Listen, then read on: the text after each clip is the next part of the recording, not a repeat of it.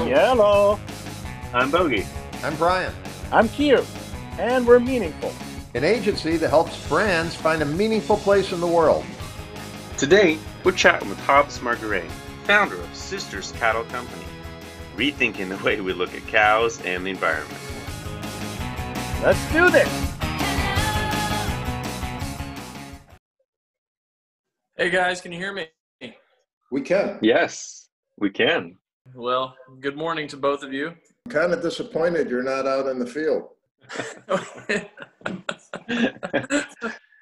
How'd you guys get inspired to get this thing going? Well, one of the things we wanted to do with this podcast is just talk founders, CEOs, CMOs, and talk to them about their company, their brand, and do it in a way where there was a kind of a lively exchange of ideas and possibilities, and almost like a brand consultation for free.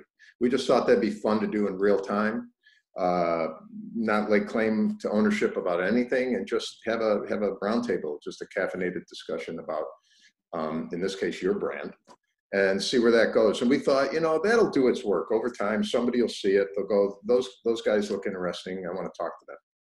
So kind of give it away and figure at some point it'll come back. So Okay. That's the name Meaningful and the podcast Be Meaningful is really, it's so important for a brand to position itself within the context of what's happening in society, and then also what's happening in people. And that is usually pretty immutable. It doesn't change. People are pretty timeless in how they operate and how they process information, and the need for narrative and everything. But the context is always changing. Like, right, the last 7-8 months is a context nobody had on their radar. And now, I mean, the behavior is changing. The change that was already underway has accelerated because of the pandemic, as you probably know firsthand with e-commerce. That's dialed up, and that behavior, some of that's going to stick. It's spiked and it's going to plateau. It's going to stay there. So what's happening with that? And how do you make sure that your brand is positioned in a way that's meaningful for those kinds of new behaviors and new affinities that people have?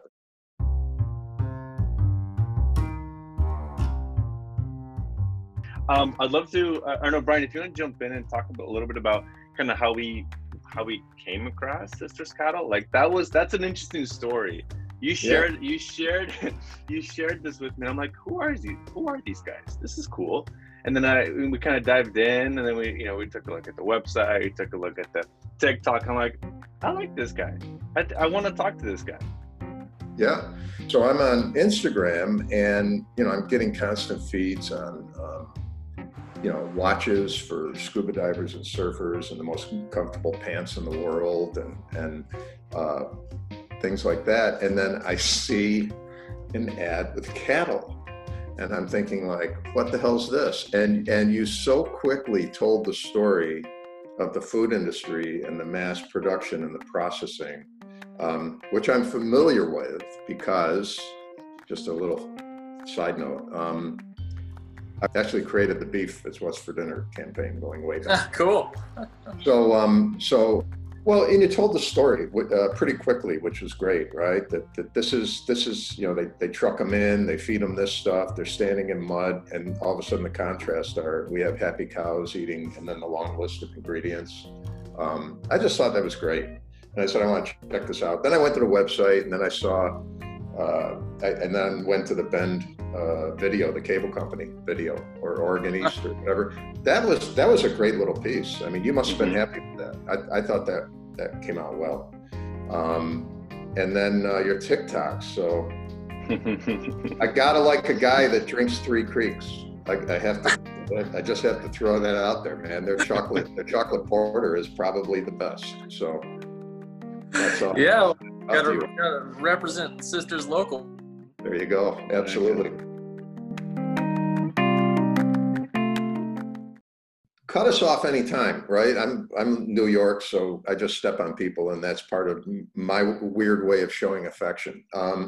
So you just said local, right? You're pretty regional, pretty local, yet you said in that video that someday you envision 10,000 or 11,000 cattle across national parks.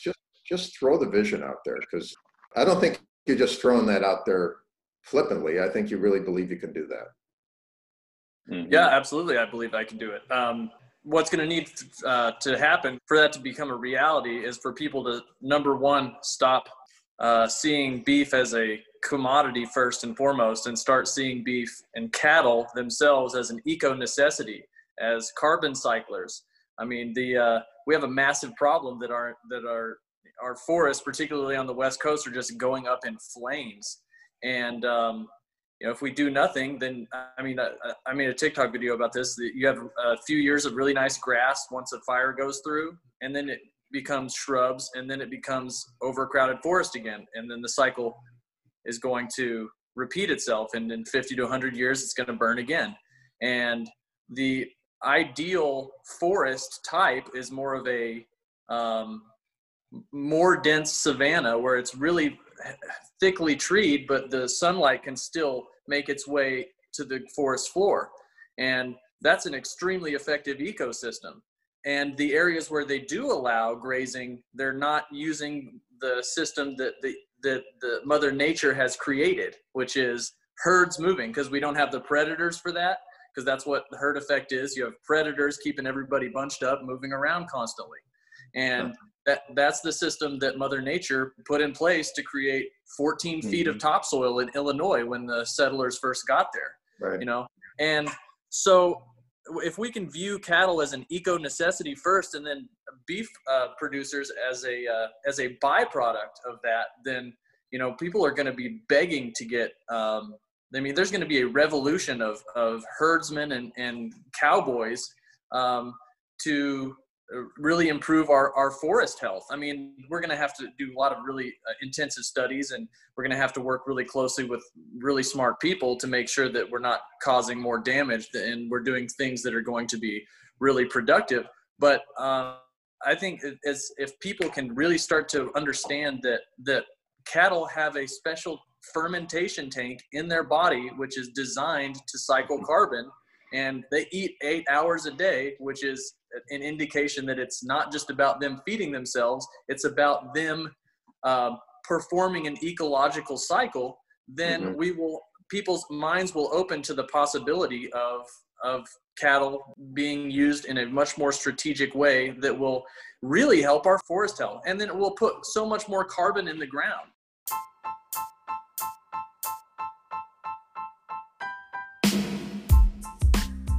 I'm just curious. I don't want to get derailed, but did you study this, or are you just self-taught on this? Well, self-taught on the regenerative aspect.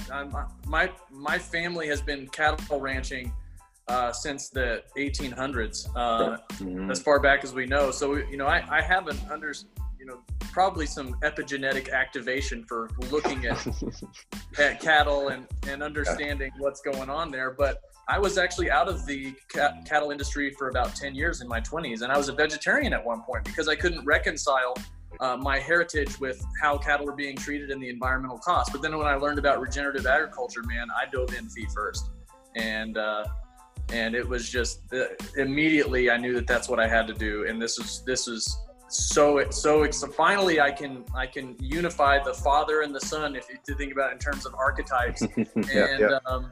And then suddenly, oh my gosh, this thing that I was born to do, that I have the skill set for, I can actually not be raping the land and treating these animals poorly. How awesome is that? I'm going to do that. That's cool. And you're actually you're ushering in the future with this vision, which ironically is Back to the Future, right? It's just funny.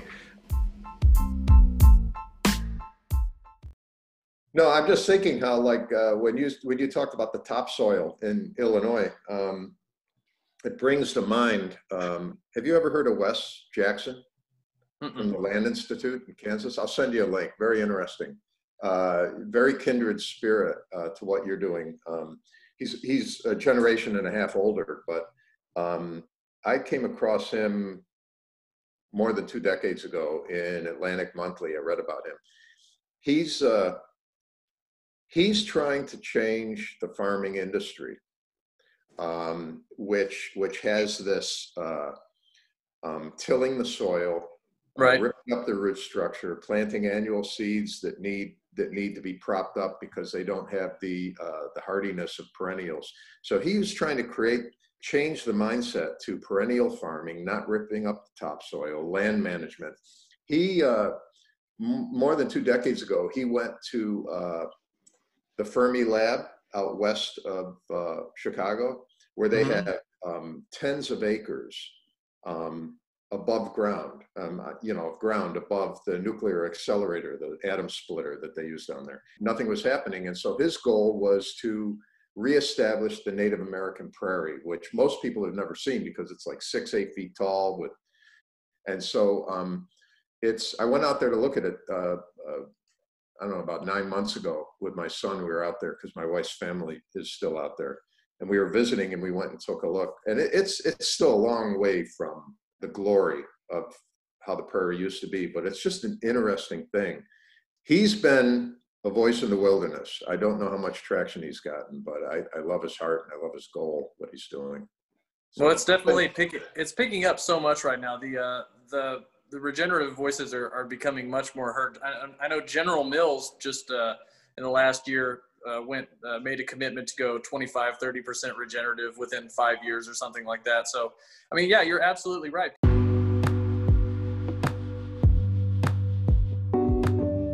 So you keep using the word regenerative. How could you make that appealing to the consumer? Like, does the consumer, do they understand what that word means? Do they understand the benefit of that? I'm kind of trying to figure that out in my head. That's a great question. And there are a couple of interesting aspects with that. Number one, and this actually might help. Number one, people know sustainable, right? Yeah. But sustainable is not good enough. We don't want to sustain this terrible low organic matter, low fossil fuel input system that we have. We don't want to sustain that. We want to make it better. We want to improve it. And so that's where regenerative has sort of come about. But the problem with regenerative is that, number one, it's having the same issue that organic had, is that it's being co-opted by people who are actually not regenerative. And right. Then number two, it's being greenwashed to the point where it's just about soil. Regenerative is not just about soil, in my opinion. Regenerative is about regenerating the way we see agriculture, about regenerating the socio-cultural and socioeconomic implications of agriculture, and having a nation of small farmers and ranchers instead of 4 mega corporations that control all the slaughterhouses. So the people who take their calves to the sale barn get 11 cents on the final dollar that's spent on that beef. Yeah. So what we're trying to do so to answer your question, yes, regenerative is too clinical. It's got too many syllables. It's not sexy enough. Right. And it's hard for people to say.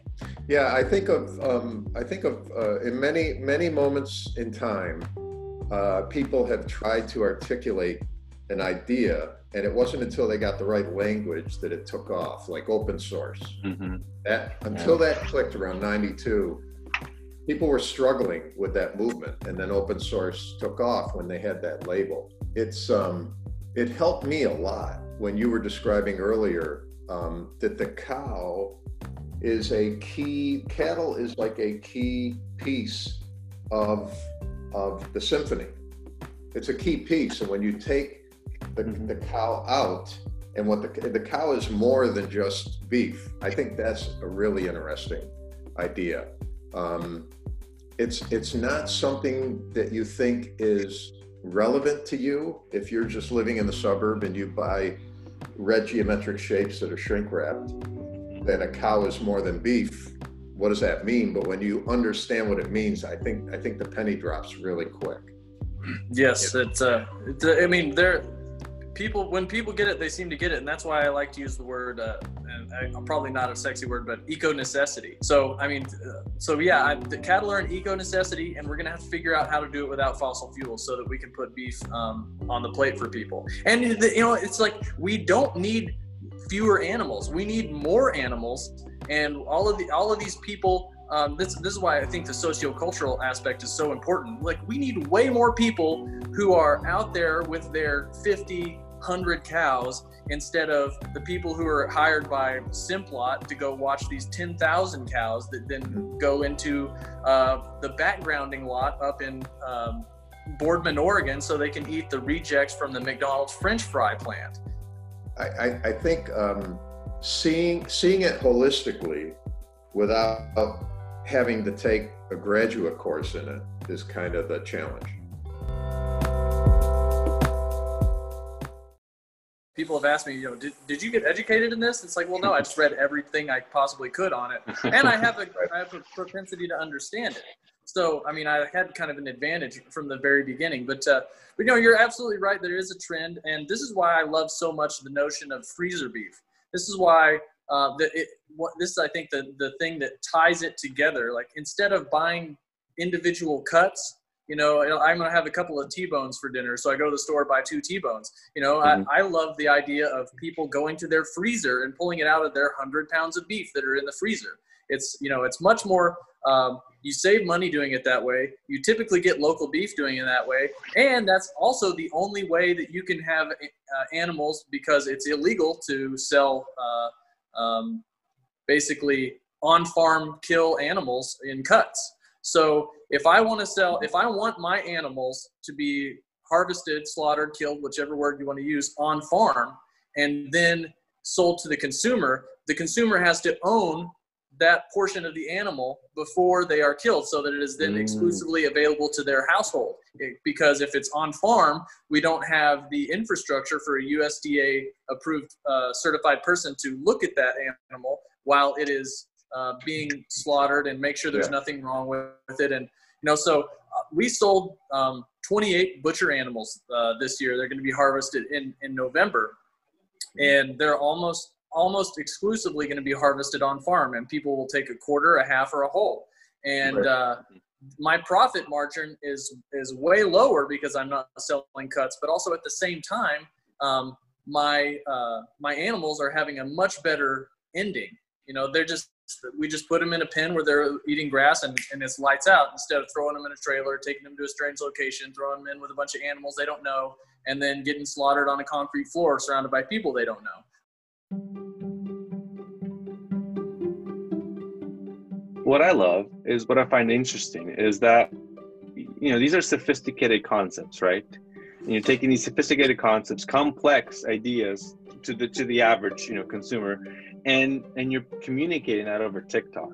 And TikTok as general, as a channel, as a social media channel, is very interesting as well. I think it starts out as a social media network, right? But I feel like it's been positioned a little bit more into a place where content gets created, not necessarily the only place it gets distributed, because I'm seeing TikTok videos on LinkedIn, I'm seeing them on Twitter, I'm seeing on Instagram, they're going everywhere, but they get created there. And so that's kind of an interesting position when it comes to social media. But going back to what you're doing with TikTok, you're taking these massive concepts and you're just giving these little bite-sized pieces of content. I'd love to hear maybe a little bit of like backstory. What's your reasoning? What's your thought behind that? How's that been playing out as far as kind of the overall strategy?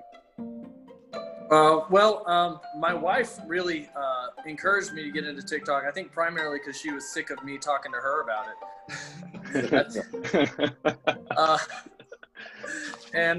But no, the thing I love about TikTok are a couple of things. It forces you to give value, because the algorithm will not recognize anything you're doing if you're not giving value and people aren't paying attention to it. And it has forced me to, as you said, to distill these complex issues into a soundbite that's digestible, but also still preserves the integrity of the concept. And so that's been such an amazing gift for me to be able to practice that. You know, I've made a couple of hundred videos probably now, a couple 250, something like that, and it touches many different aspects of, you know, it touches everything from the beef aspect, it touches the regenerative aspect, the soil aspect, and it also touches how are you going to start an agricultural organization from nothing, you know, and then you get into intention, and then you get into manifesting things, and then you get into taking action and watching where help comes from. So TikTok in these 59-second videos has given me the opportunity to explore not only agriculture and regenerative agriculture and beef, but also my own thoughts, my own psyche. I'm trying to go back because I don't want to lose it. You said something about how the cattle was slaughtered. You said on farm? Mm-hmm. Because that's a very non-clinical, very appealing idea, right? Because it sounds more authentic. It sounds more grassroots. It just, every way that you could interpret that is a positive way, you know? So that always really having your antenna up for that kind of language. And sometimes somebody says it, sometimes you stumble upon it, and really try to figure out like the best way to get this idea. I mean, I love what you were saying about TikTok, because it really does. It allows you to explore one facet at a time. But I mean, if we gave you like 4 espressos and let you run, this subject is huge, right? It's huge with a million facets. And so TikTok really is wonderful for that. You know, you can go and start to watch 2 or 3 or 4, and next thing you know, you watch 30.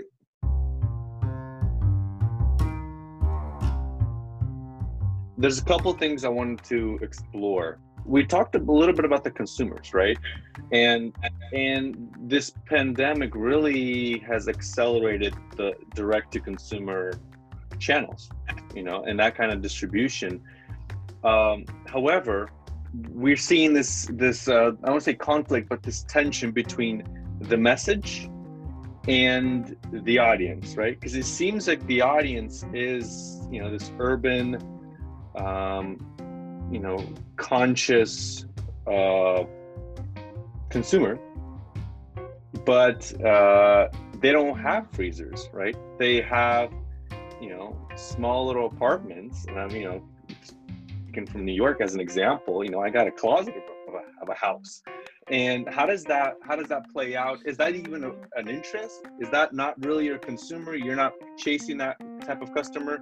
Help us understand kind of that aspect. And Brian, if you want to kind of give some more guidance to this theme. No, I think you kind of summed it up. And again, we're making a sweeping stereotypical kind of assessment, right? That people that are environmentally conscious and conscientious consumers are more urban, educated. It's not necessarily true, but that is a segment for sure. And they just don't have a freezer that size that they could get a quarter or half an animal, or maybe they do, but not a lot of them. And then even as you go into the suburbs, you got to have the right kind of freezer, right? I mean, if you have a so-so freezer and the meat doesn't freeze or stay frozen, or, you know, so it's really, there has to be a mindset of like, you like to pick fruit, you like to can fruit, you like to buy apples, you like to that preservation mindset.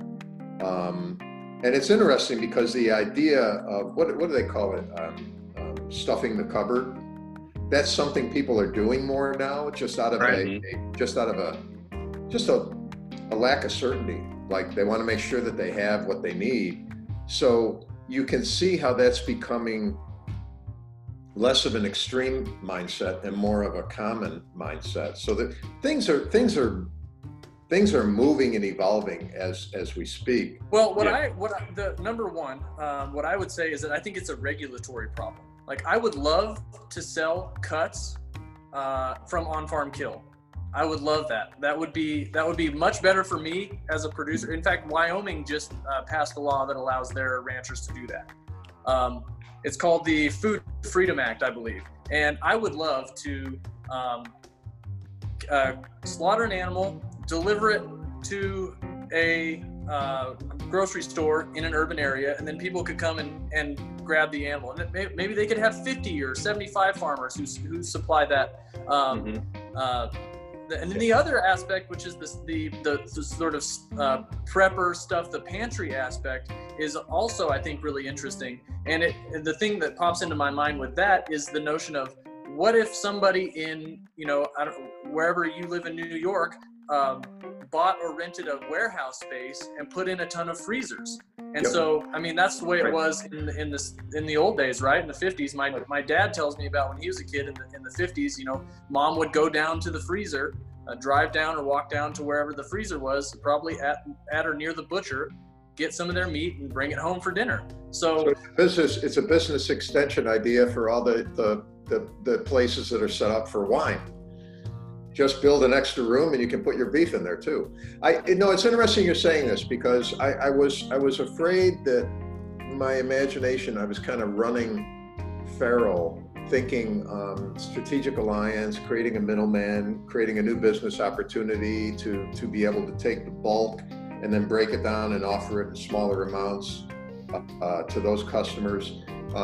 So there is the potential for a new business model to insert itself into the process, so that you can appeal to even a wider audience. We have this really interesting opportunity now that over the last 100 years or so, we've really done a great job of using technology to overpower nature in the short term, and to sort of externalize the consequences that are kind of waiting out there in the hinterlands to come back and get us. Yeah. But instead we can use technology to mimic nature instead of trying to overpower nature. And we're going to find that gives us such better return all the time. And that's the primary reason that I use electric fences so extensively. I use polywire on reels and energizers that are typically either battery or solar, or if I'm near a power outlet, you plug it into the power outlet. So we're using that technology to mimic nature instead of trying to overpower it. Interesting. That's very interesting. Couple things. I know we're running up short on time here. So you let us know how you're doing on time on your end, but there's a couple things I wanted to explore. We talked a little bit about the consumers, right? And this pandemic really has accelerated the direct to consumer channels, and that kind of distribution. However, we're seeing this I won't say conflict, but this tension between the message and the audience, right? Because it seems like the audience is, this urban, conscious consumer, but they don't have freezers, right? They have, small little apartments, and I'm, speaking from New York as an example, I got a closet of a house. And how does that play out? Is that even an interest? Is that not really your consumer? You're not chasing that type of customer? Help us understand the kind of that aspect. And Brian, if you want to kind of give some more guidance to this theme. No, I think you kind of summed it up. And again, we're making a sweeping stereotypical kind of assessment, right? That people that are environmentally conscious and conscientious consumers are more urban, educated. It's not necessarily true, but that is a segment for sure. And they just don't have a freezer that size that they could get a quarter or half an animal, or maybe they do, but not a lot of them. And then even as you go into the suburbs, you got to have the right kind of freezer, right? I mean, if you have a so-so freezer and the meat doesn't freeze or stay frozen, or so it's really, there has to be a mindset of like, you like to pick fruit, you like to can fruit, you like to buy apples, you like to that preservation mindset. And it's interesting because the idea of what do they call it? Stuffing the cupboard. That's something people are doing more now, just out of a lack of certainty. Like they want to make sure that they have what they need. So you can see how that's becoming less of an extreme mindset and more of a common mindset. So that things are moving and evolving as we speak. Well, what I would say is that I think it's a regulatory problem. Like I would love to sell cuts from on-farm kill. I would love that. That would be much better for me as a producer. In fact, Wyoming just passed a law that allows their ranchers to do that. It's called the Food Freedom Act, I believe. And I would love to slaughter an animal, deliver it to a grocery store in an urban area, and then people could come and grab the animal. And maybe they could have 50 or 75 farmers who supply that.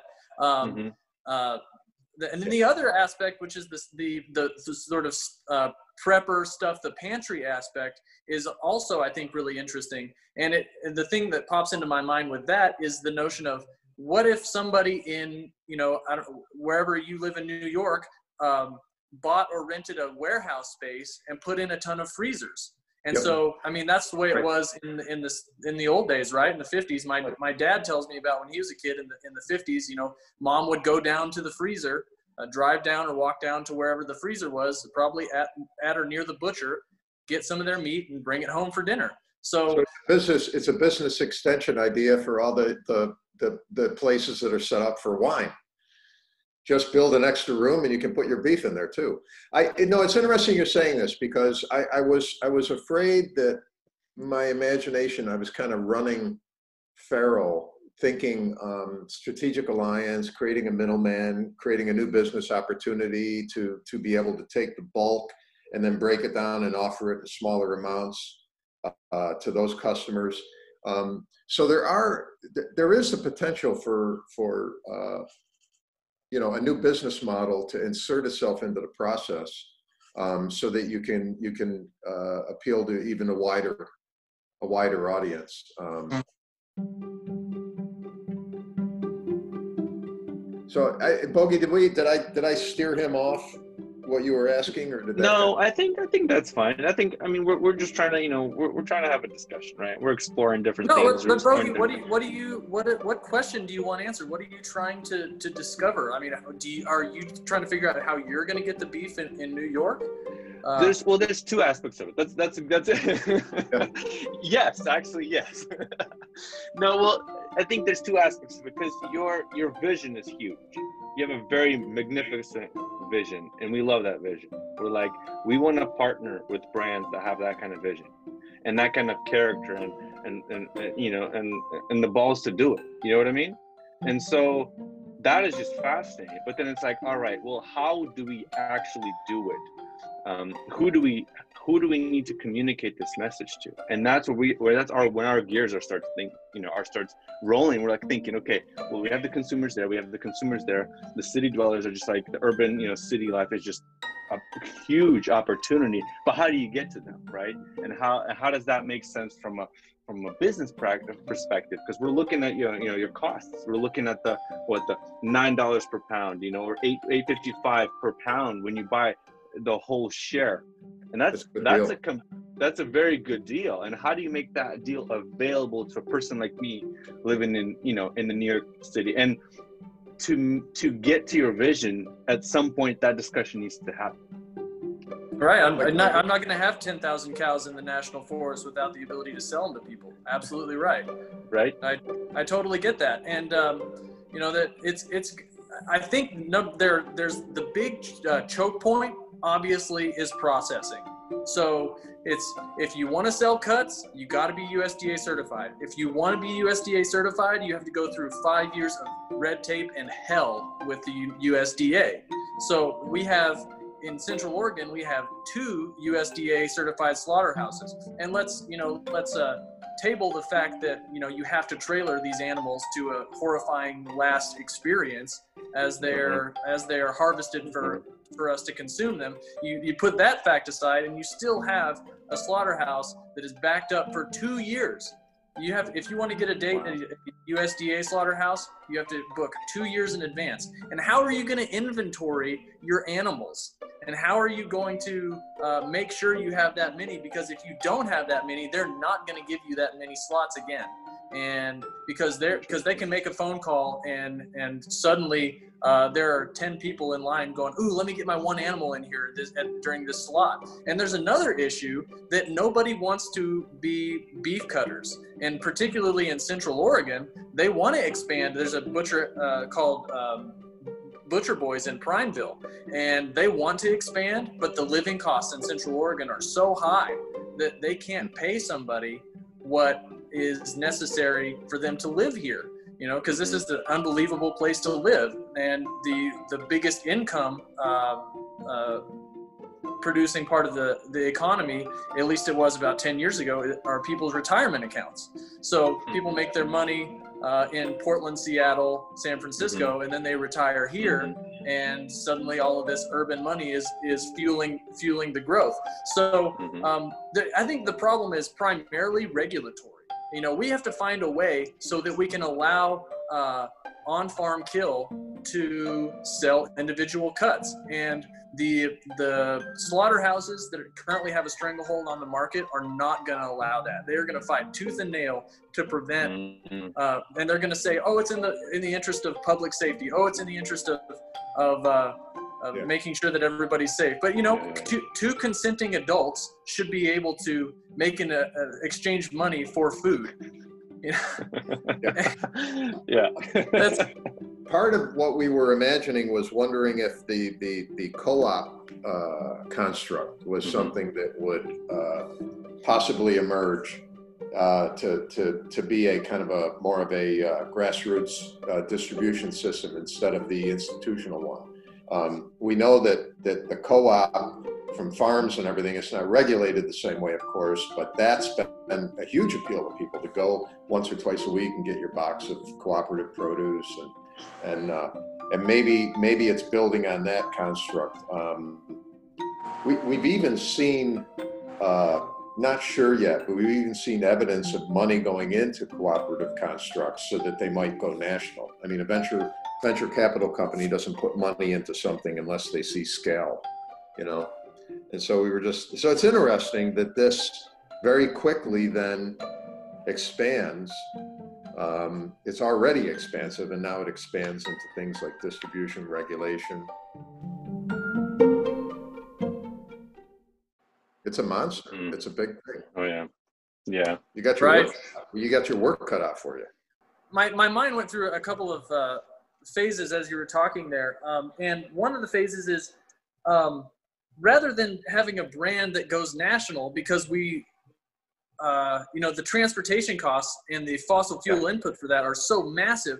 What I would love to see is 50 brands that are regional throughout the country. I mean, maybe they can be owned by one company or whatever, but I would rather that not be the case. So then obviously my cattleman mind goes to, okay, so you have 10,000 animals in the national forest. What are you going to do with those animals during the winter? Okay, well, you got to have a winter ground for them that's not in the national forest, because it's largely going to be covered in snow and inaccessible and inhospitable. So the winter is when you put them down on the perennial farm grounds, and then you fertilize during the winter with the perennial farm grounds, and then spring comes up, you go back up in the mountains, and over the summer, that fertilized ground, you no-till in your crops. And so I just kind of put that together in my mind as we were talking here about how you expand not only from maybe the co-op is not only the people who have sold the cattle but also the people who own the cattle can put the cattle together and run them together in this organized manner. So we definitely have our work cut out for us. It's going to be interesting to see how it evolves, but I know for a fact that if I don't start at the end and work towards it, it's not going to happen. So, the one thing that is underneath all of this, and I'm not sure, I've had a bit of luck being sort of trained by smart people to analyze my belief systems and to recognize that they are limiting what the fabric of reality can unfold before you. I mean, I remember the first time that I actually noticed something like that. I was 10 or 11 years old, and I was playing football. And it was like the last play of the game. We were down by 5 points or something like that. And this was before puberty, and I just happened to be faster than everybody. And so I remember being in the huddle, and I was like, Coach is going to give me the ball on an end around, and I'm going to score a touchdown. Coach is going to give me the ball on an end around. And then he called the play, an end around to me, and then I went and scored a touchdown. So I was like, okay, so I can do whatever. If I just have to sort of believe it into existence, it can happen. And and I think that most people are so busy trying to protect what little they have that they don't open up to open up to the possibility of what they can create. This is why I love the name of your podcast so much, because one of my foundational philosophies that I got from a guy named Jordan Peterson, you probably have heard of him, is that, you know, do not do what makes you happy. Do what is meaningful. Do not do what is expedient. Do what is meaningful. And I completely agree with that, because, you know, happiness is a byproduct of a meaningful life as defined by adopting excess responsibility, and until that's as much as you can hold. And then when you learn how to hold that, get some more and hold on to that. And then occasionally that'll give you some happiness, and that's fine. That's enough.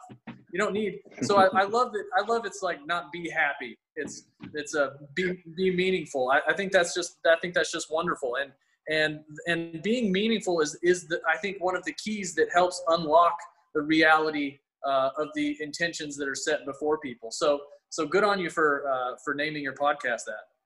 Wow, man, you're not going to get a better ending. I mean, I could keep going with this, but I would just go downhill from there. That's true. That is so true. So true.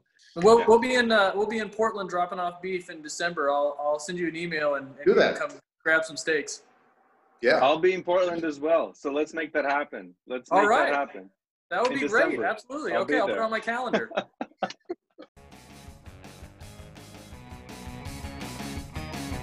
Thanks for listening. If you'd like to talk, email us.